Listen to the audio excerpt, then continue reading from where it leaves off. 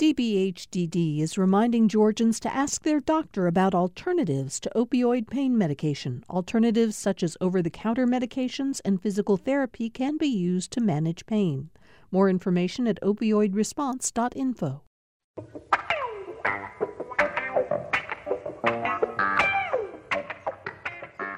Welcome to another edition of Political Rewind. I'm Bill Nigut, glad to have you back on what here in the Metro Atlanta area is a dark and stormy day.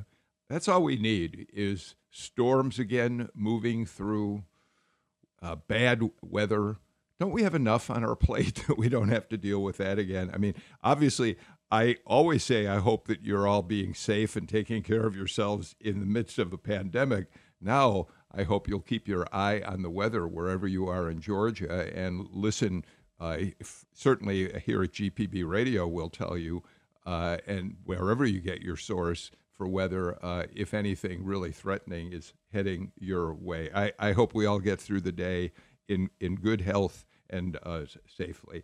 We're going to talk about public health again. We're going to talk a little bit about the virus in terms of how viruses behave as we start the show. I want to give you the latest figures that we have from the Department of Health.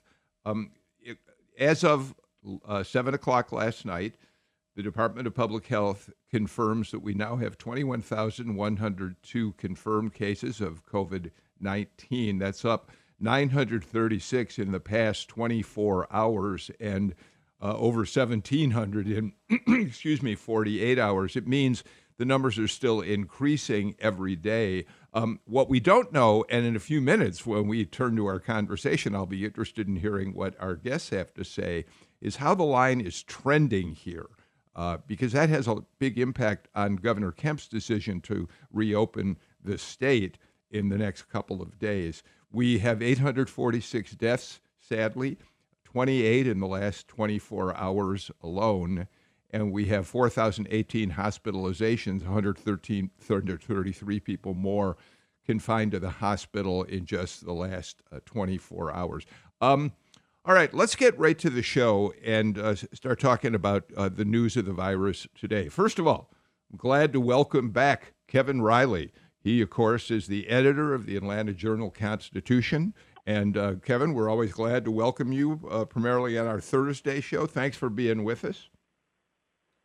Bill, it's a pleasure. I can't tell you, I've always loved doing the show, but there's something I really look forward to these Thursday mornings to hear your voice again, to get to talk to some of the folks we always get to talk to.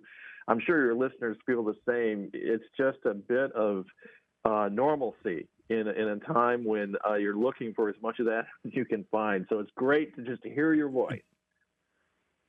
Yeah, well, Kevin, the same goes back to you. I appreciate what you're saying. And it's good to hear the voices of our two guests today who are coming back for another appearance on the show. Dr. Mark Rosenberg is with us. He is the former CEO of the Task Force for Global Health, a Decatur-based World Health organization, global health organization. That, Mark, I didn't say this the last time you were on, but I think it's worth mentioning. The Task Force for Global Health is one of the best kept secrets in the public health world in Georgia.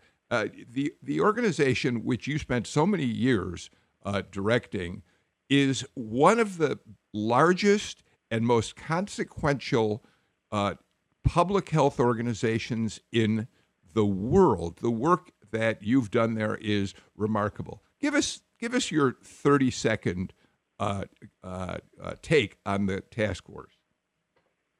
Well, thanks, Bill. I think it has an incredible staff, and what they did was they rose from a small organization that was started by 3 people to one that now has maybe 175 people and is ranked by Forbes as someplace between the 2nd and the 4th largest nonprofit in the country. And they do that because they get lots of contributions, many from large pharmaceutical companies, and use the medicines to eliminate or eradicate diseases around the world, especially in poor countries. So it's God's work that they do, and they do this disease elimination very strategically using data to do what they do. So this epidemic here fits into their wheelhouse. I think a lot of the programs and approaches they've developed are useful here. We've learned a lot from eliminating and eradicating other diseases that can help us understand how to proceed with this one. And of course, one of the things that you did in your work at the task force was interact pretty consequentially with the World Health Organization. And so a little later in the show, we're going to talk about the WHO and its significance and try to dispel some of the myths that have risen up around the president's attacks on the WHO. The organization does deserve some criticism, but I also think it's going to be important to talk about its values. So, Mark, we'll do that a bit later in the show, and I'm glad you're here for that. We're also joined again today by Joshua Weitz, who we're glad to have back. Dr. Weitz is a professor in the School of Biological Sciences at Georgia Tech. He also heads the Weitz Group, which really caught my eye when the pandemic was getting started, because the primary mission of the group is to understand how viruses transform human health and the fate of our planet. Joshua, thank you for being back. You're well poised, I think it's safe to say, to talk about where we stand with coronavirus today, yes? Well, I appreciate you having me back on. And like Mark, I also wanted to highlight the fact that as a group focusing on viral impacts, we also have, in some sense, a global imprint. The folks in the group have come from all over the world to work with us. We have people from across the United States, but also from Europe and Asia. And we really are focused now, in addition to the work we've been doing last year, on a third shift approach to try to understand how can we control this outbreak, how can models come into play, and how can we think strategically about interventions? Because it's clear that with time that it's going to take to develop therapeutics and vaccines, we really need to think strategically about ways that traditional public health methods and new methods, including digital approaches, can help slow down, control, and prevent more transmission. And again, I say, so glad that you are here, given what you just said to us. Let's get started, though. Kevin, I think we've got to start with the politics of the virus today. It's been a couple of days now, a couple evenings since Governor Kemp startled much of the state, including the members of his own task force, who he hadn't notified in advance, or at least some of them, that he was going to do this. And others across the country, when he announced he thought it was time to slowly begin reopening the state for business. He was getting encouragement from the White House. President Trump said that governors should do what they needed to do on their own time schedule. He seemed to be happy that Kemp was looking at opening things up a bit. And then we got to the briefing last night when the president had this to say. I told the governor of Georgia, Brian Kemp, that I disagree strongly with his decision to open certain facilities which are in violation of the Phase 1 guidelines for the incredible people of Georgia. They're incredible people. I love those people. They're great. They've been strong, resolute, but at the same time, he must do what he thinks is right. I want him to do what he thinks is right. But I disagree with him on what he's doing. Kevin Riley, it must have come as something of a shock to Governor Kemp. His people say that that he had a phone conversation with the president and Vice President Pence just hours before that statement, in which they had both congratulated him and encouraged him to move forward. So, among other things, this just exacerbates the confusion I think all of us feel here about just what is happening in Georgia. Kevin? I think you've got it there, Bill. Confusion is the watchword. I mean, at every single level, at the highest level of politics and leadership for our state, there's confusion. I mean, the governor's confused. Everyone's confused. And then if you just keep thinking about it, I mean, if you're an average citizen in Georgia, what are you supposed to think? Should you listen to the president? Should you listen to the governor? And then if you're a business, I mean, should you open? Should you not open? I just think that it's a terrible thing. And of course, we know from a political point of view how much Governor Kemp has prospered because of his relationship with the president. But as he found out yesterday the hard way, is that, you can also suffer in that relationship. And I've got to believe he was absolutely floored. And every indication we have in our reporting is that not only were they not expecting this, his staff is completely confused about how to react and what to do next. And as you know, he took to Twitter last night and said, well, I'm going to stay the course, which I think a lot of people would disagree with. And now even the president disagrees with him. So we'll have to see what happens. We're expecting more news out of the governor's office today.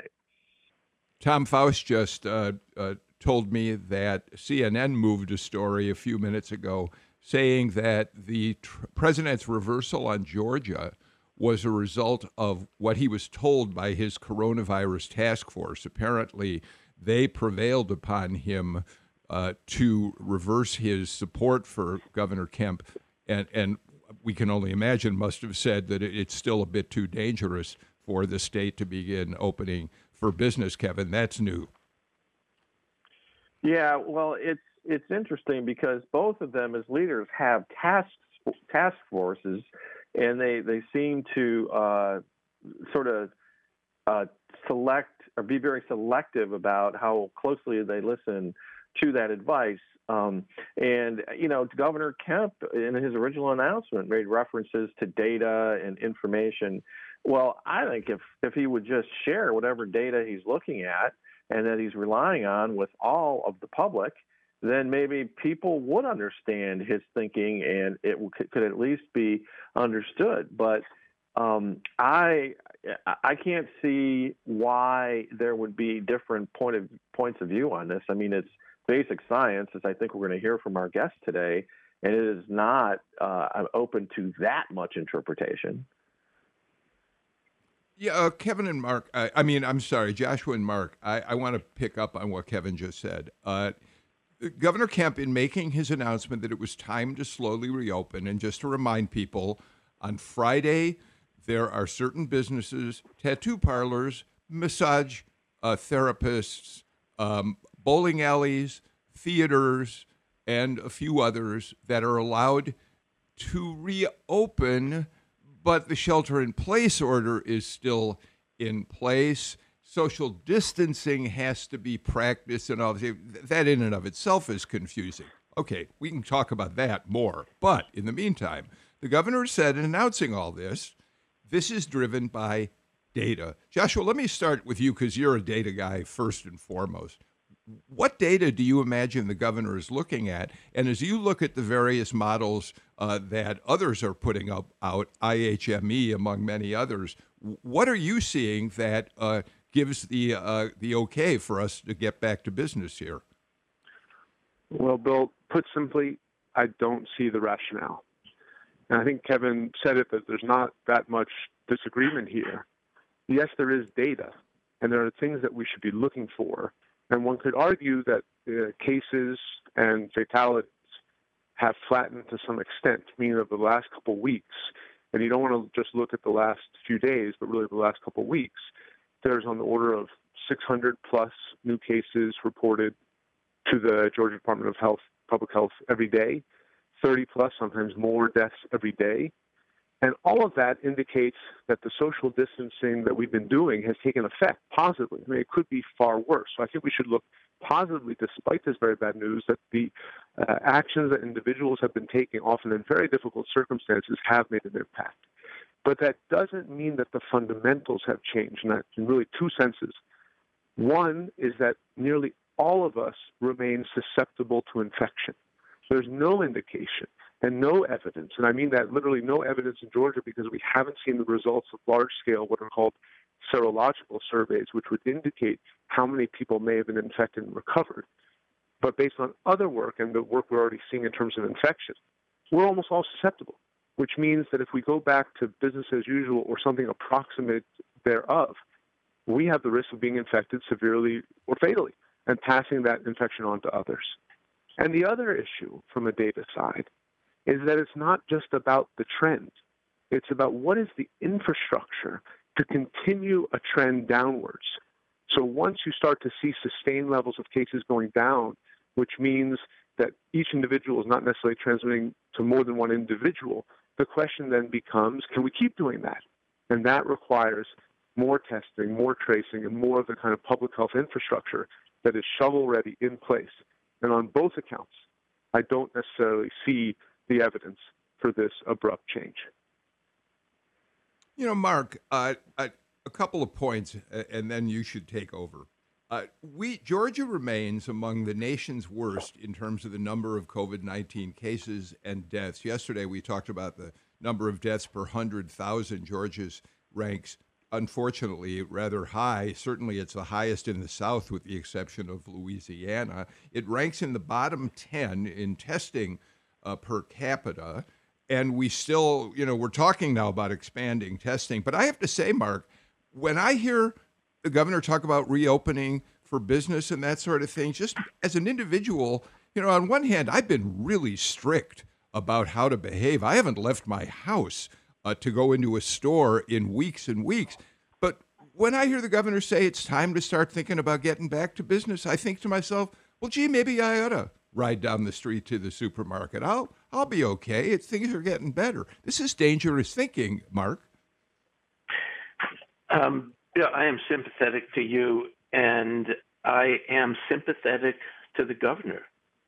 I think he has a really tough balancing act. I'm really sympathetic to people who are out of work, who are worried about getting food for their family, a roof over their heads, and worried about the future of the economy. These are very, very real and very important issues. And the governor has to balance the two. But right now, he doesn't know how to do it. And this is not different from something in medicine. And maybe this will be easier for people to understand. But in the area of cancer, when we're fighting cancer, you need cancer chemotherapies that stop the tumor. It's like we need practices that will stop the virus. But you also need to protect the patient's vital organs. We need to protect the vital parts of our economy.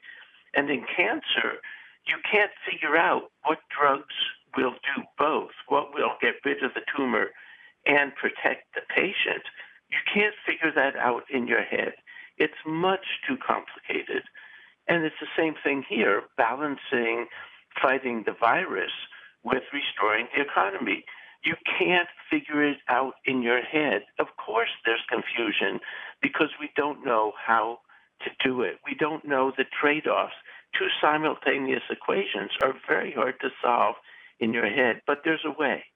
There's a way to solve them. We have figured out cancer treatments that save lives without killing the patient. And here what we need to do is use science. That's how we find cancer chemotherapies. We do the tests. We see what works. We can't do it in our head, but we do the tests, and we've come to accept that we need research at NIH. We need the research to tell us what works. And here we need research. And to do the science, we need a much better picture of our enemy, of the coronavirus. We need to know what would be the effect of opening hair salons. What's the effect of opening restaurants? We need those data, but we don't have it. And our picture is really incomplete. I think to understand why we need a picture of this virus, you know that little toy where you have a piece of plastic and there's all these needles embedded in it, and you can push your hand into the needles and make a picture on the other side, or you can push it against your face and make a silhouette in the needles. That gives us a picture of what's going on. Right now, we have a piece of plastic with 3 or 4 pins in it. You can't get a picture of what's happening. You can't do the science. You can't measure the impact of your changes. as long as you only have 3 or 4 needles, or even if you have 10 or 20 needles, you need the full picture. Those data points are the data we need to get by following cases, by doing contact tracing, by finding where is it, what's happening in each place, and what happens as a result of the changes you make.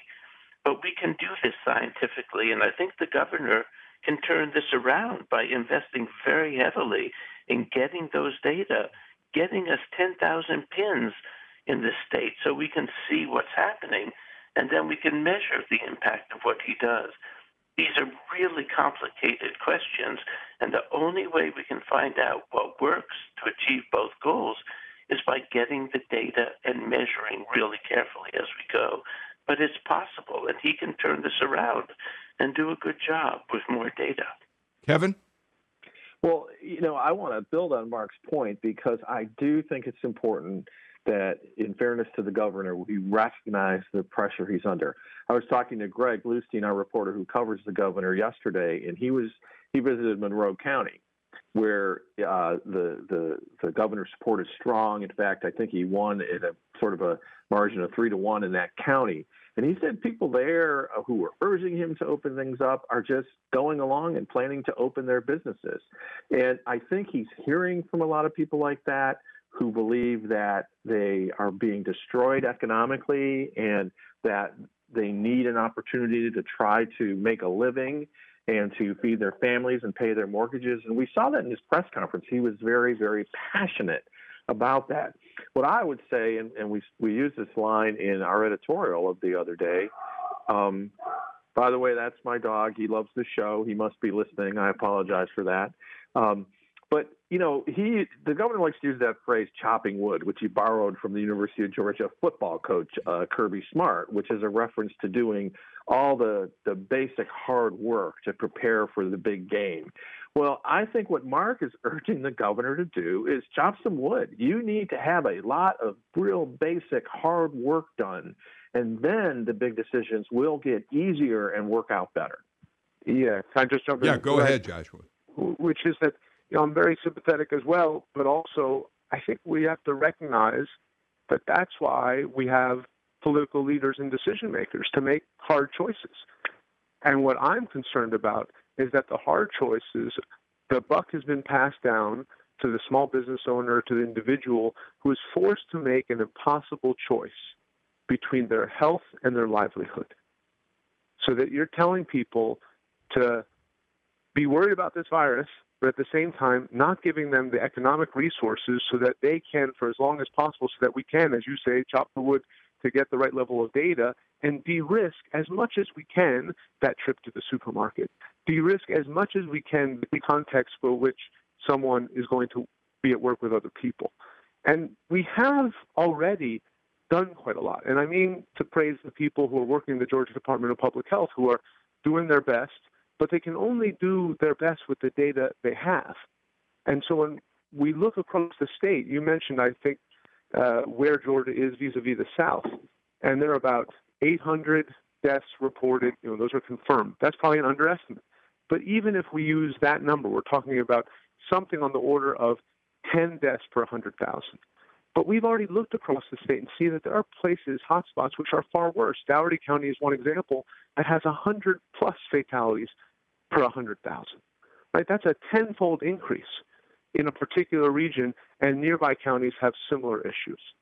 So we have an issue right now where we're aware that as a state, there are certain places where it's no evidence that things are under control, and other places which may be better, but we want to keep them under control. So when I think about where science can come in here, and I understand there's political debates and there are pressures on both sides, but it's not as if we're in a situation where one of us is going to argue the earth is round and the other is going to say the earth is flat and we're going to compromise on an oval.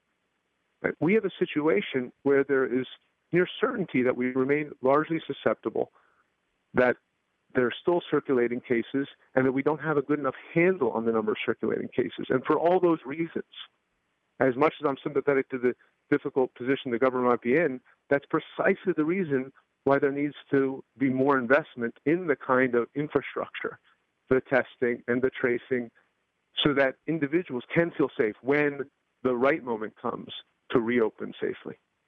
I was just going to say that investment in getting more data and understanding how to proceed is one of the best investments our governor can make right now. And if you look at the value to the economy and the value of saving lives, nationally, the estimate is that if we hadn't taken these measures of social distancing and isolation, we might have lost 2 million lives in this country. And how much is it worth to have saved 2 million lives? Well, if you use the government's estimate of $10 million per life, you saved about $21 trillion by the public health measures we've been using. And what it cost us, that's 8 times the $3 trillion that Congress is spending. So we've saved a lot, but these are tough trade-offs, and we need better information to decide how to make them locally and in our state. Okay, let me jump in because it's time for us to get to a break. When we come back, I want to talk about another area I think is confusing people. It's certainly confusing me.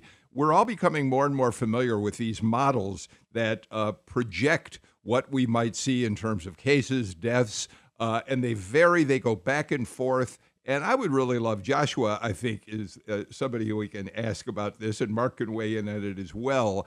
But just what should we make, for instance, of the WHME model right now, and why is it continue to be valuable? We'll do that and more when we return on Political Rewind.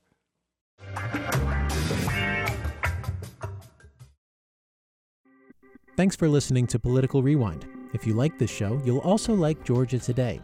It's a daily podcast from GPB News, bringing you compelling stories and in-depth reporting that you won't hear anywhere else.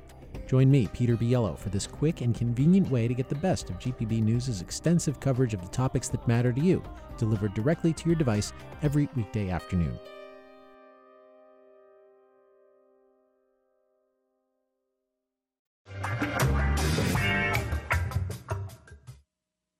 We're back on Political Rewind. We have Kevin Riley, editor of the AJC, Mark Rosenberg, and Joshua Weitz with us today. Both of them have deep experience in dealing with issues of public health over the years. Joshua Weitz at Georgia Tech, Mark Rosenberg as the long-serving CEO of the Task Force for Global Health. Joshua, we've all started watching models more than we used to. The first time I became aware of you was when I read quotes from you of your various models for how the coronavirus could impact us, the number of deaths we could have in Georgia based on whether the state took shelter in place, decided to do that, whether they did nothing. So you've done modeling yourself.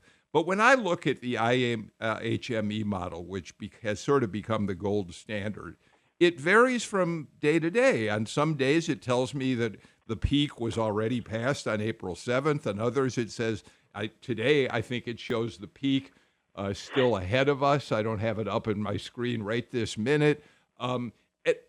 So because there are governments that are using these models to make decisions, but we don't understand these things, what are these all about, and how are they arrived upon? Sure. So this is a big kind of question. I think it's very important in this moment, particularly given, as Mark said, that we're trying to work in a landscape where we're not certain about all features of how many cases there really are, how many, let's say, deaths are we going to be able to avoid by using certain metrics, because the future is uncertain. So we turn to models which are really meant to try and replicate, to some extent, the understanding we have about how this virus spreads, and integrate that with other assumptions we have about the way that different kinds of behaviors will impact and change the future scenarios. So I think the most important thing that I can say about the use of these models is that the primary use is in some sense to avoid a bad outcome, meaning that when one looks forward in these models and sees this is that potential scenario, as Mark said, of 2 million deaths or multiple hundreds of thousands in the UK, we don't want to have that scenario. So we're trying to look what would happen if we don't act, and then provide different scenarios for strategic decision making.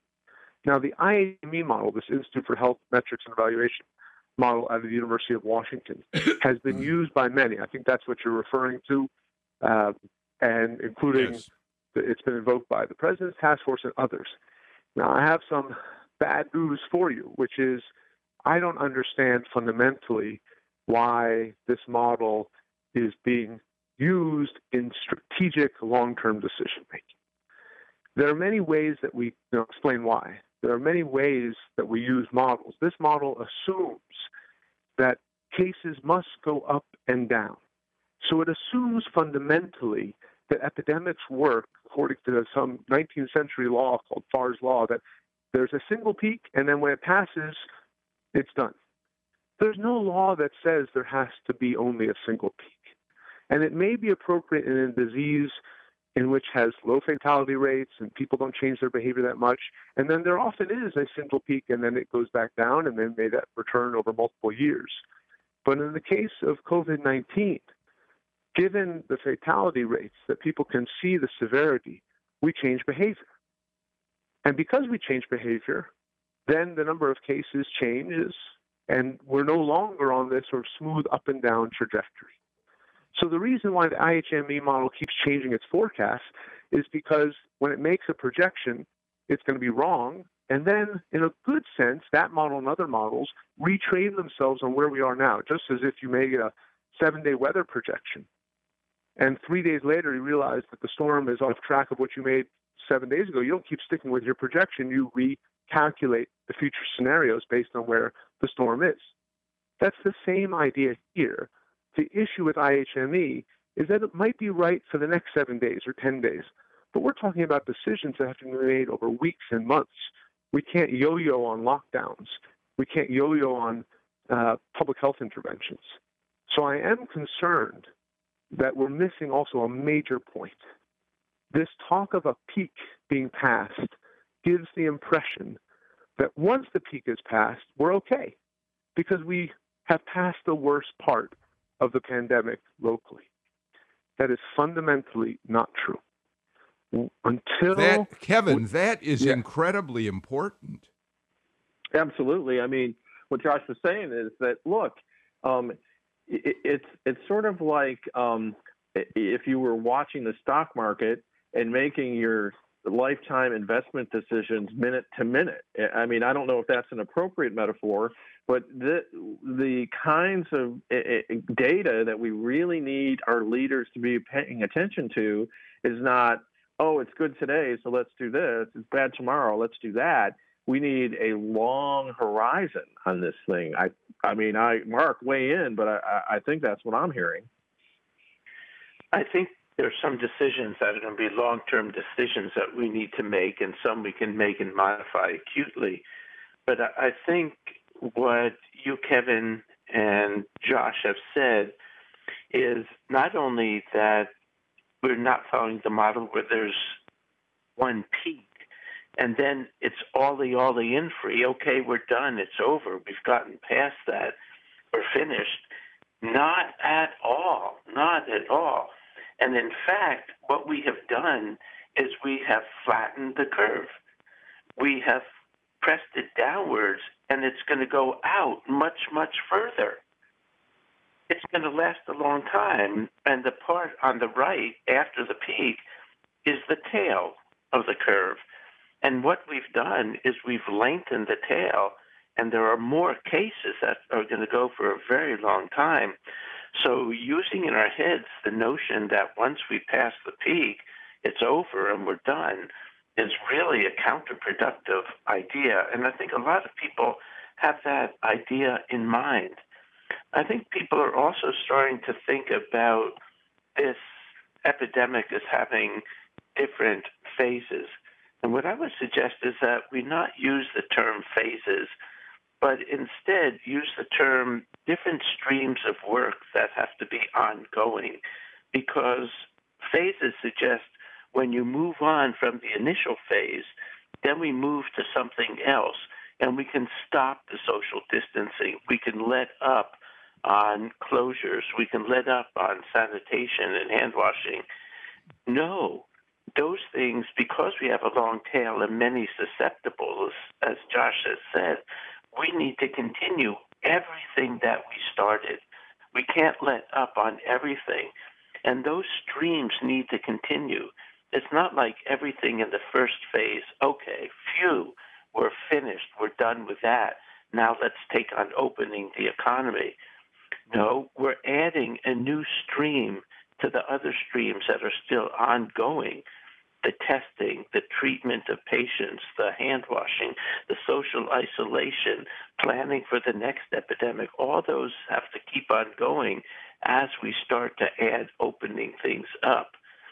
And the only way we can tell the effect of opening things up is by being able to measure what impact they actually have. But I want to tell us or help us get rid of this idea that we're done with phase one and all the things that were in phase one. No, that's going to continue for a very long time as we add new streams of work to this process. It's not either or. It's not either public health measures or restoring the economy.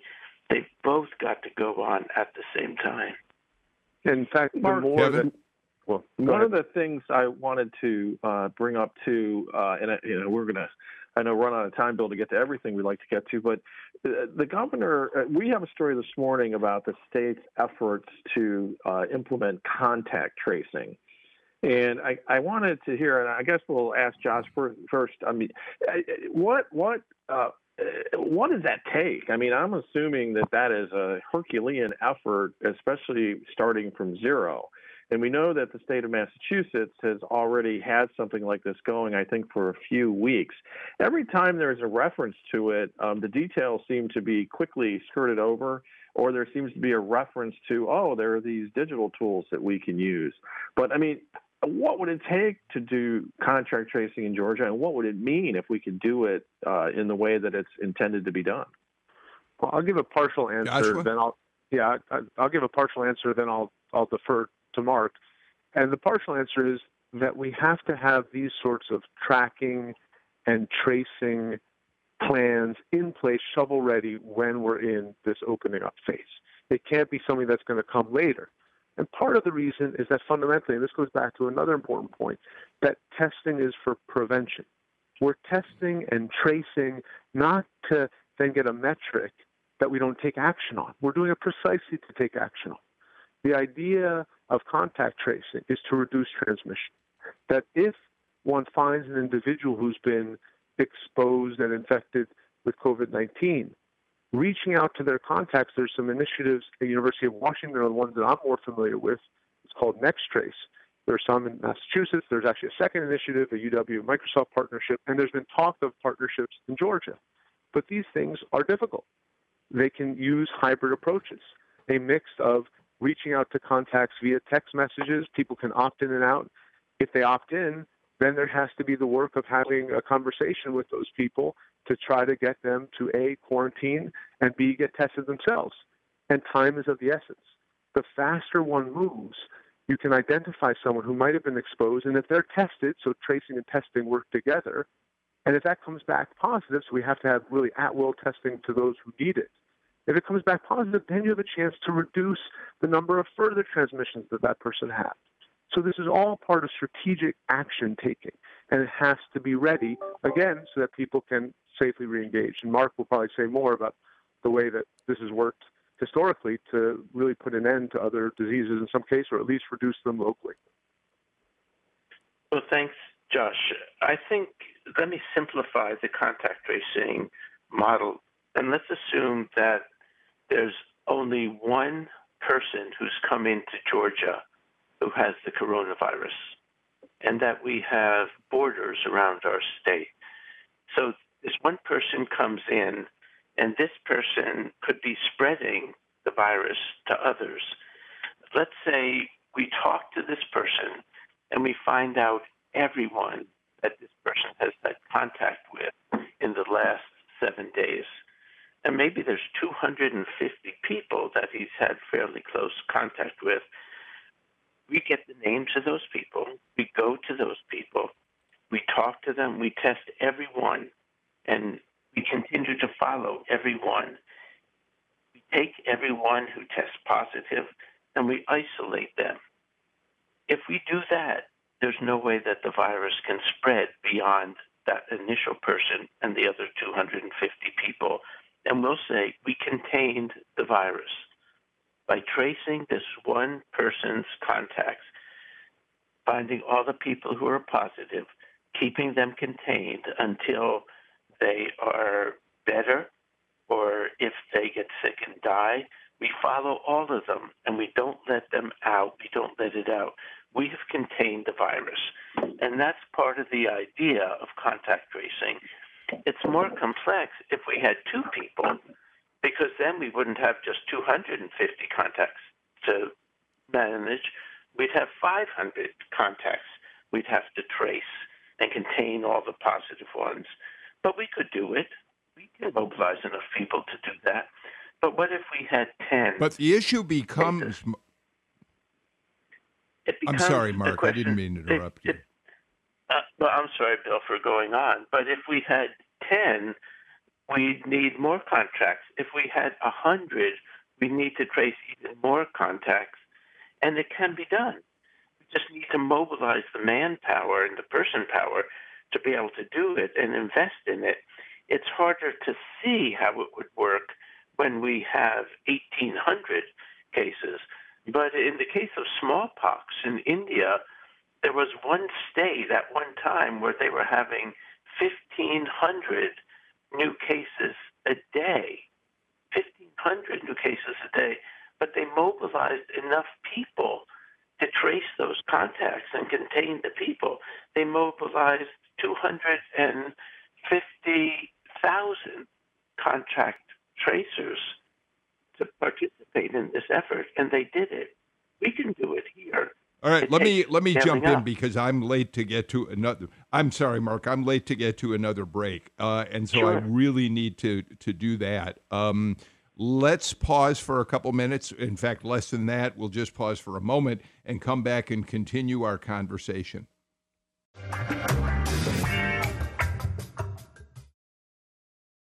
At a time when information continues to come at us faster and faster, sometimes you need to hit pause and rewind.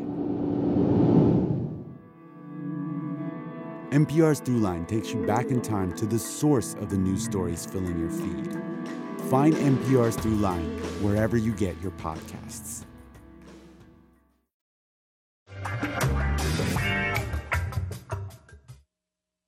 Quick program note as we continue on Political Rewind today. Tomorrow we're convening a panel of mayors, Mayor Hardy Davis of Augusta, Mayor Rusty Paul of Sandy Springs, and Mayor Bo Duro of Albany to talk about how they're handling the news that they are supposed to start opening for business, and also to report in, of course, on how each of their cities are doing as the virus continues to affect the population here.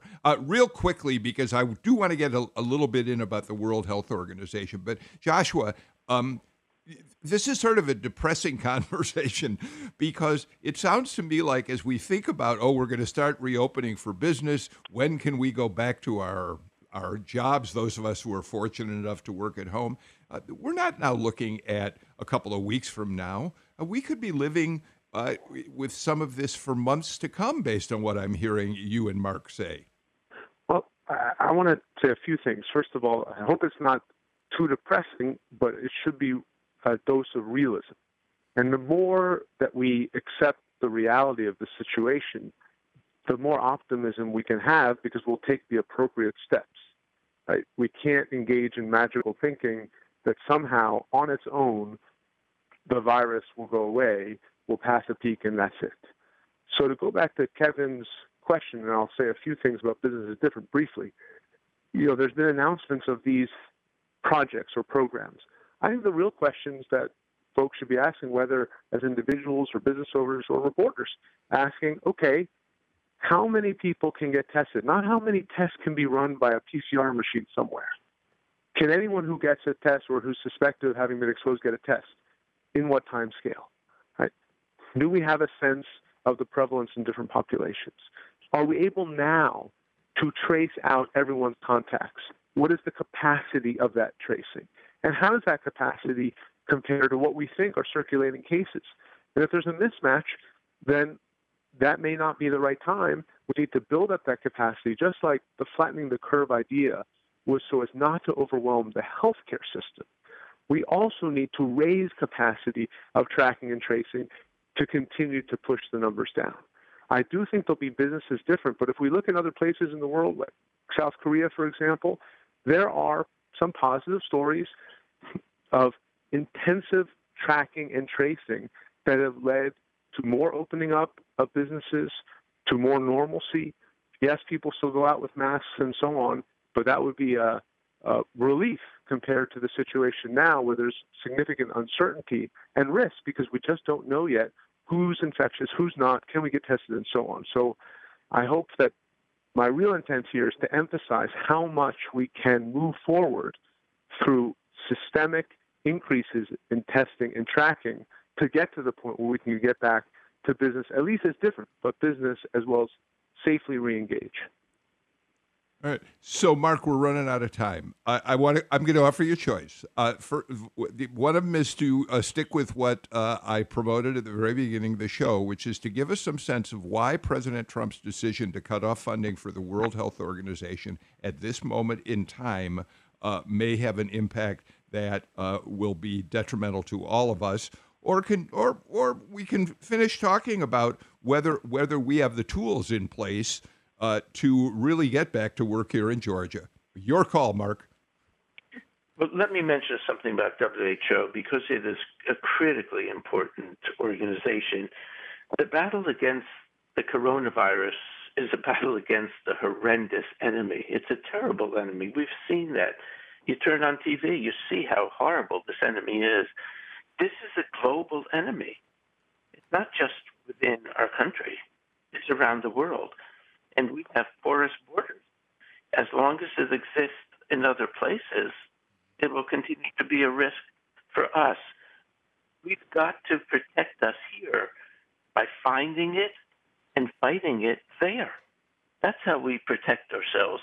And the good news is that WHO gives us a way to all come together. WHO has 194 member countries, and that's the only way we're going to mobilize a global battle against this. That's the good news. WHO is really well situated to do that. They have offices and people and participation from almost every country on the planet. The bad news is that when we finish this fight against the coronavirus, there will be sure as shooting more to come. These viruses are emerging from animal populations, and they will continue to emerge. Maybe a year later, maybe 2 years later, but it definitely will come. And we need the WHO to help find this when it comes up in those other countries. We need WHO to help us mobilize the fight. We need them so that we can learn what's working in the other countries and we can apply it here. WHO has some problems, to be sure. Every big bureaucracy has problems.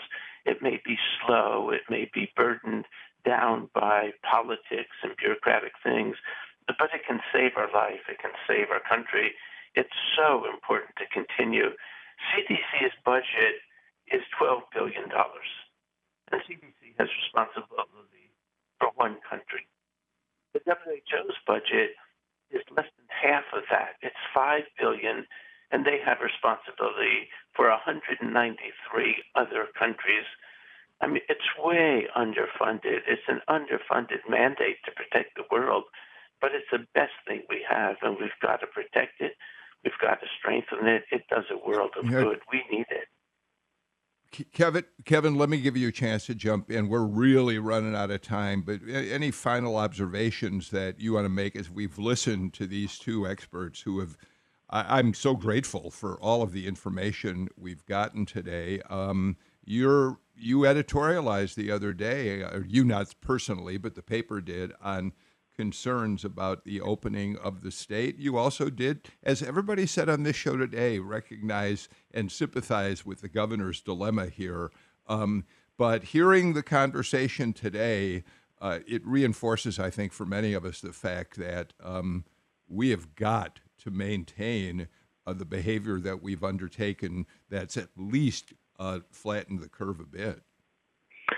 I would say, Bill, I'm by nature an optimist, and I think that as we've talked about, when people know what to do, they get clear information that they trust. We have seen Georgians, Atlantans, Americans respond positively and change the trajectory of infection. And I think that's the call out to our leaders is let the people know what's going on, let them know what's being asked of them, and I believe they will respond, and that's at the core of how we will defeat this problem. Kevin Riley, appreciate your concluding remarks on the show today, and of course, I'm always glad when you're on with me. Joshua Weitz of Georgia Tech and Mark Rosenberg, I'm so grateful to the two of you.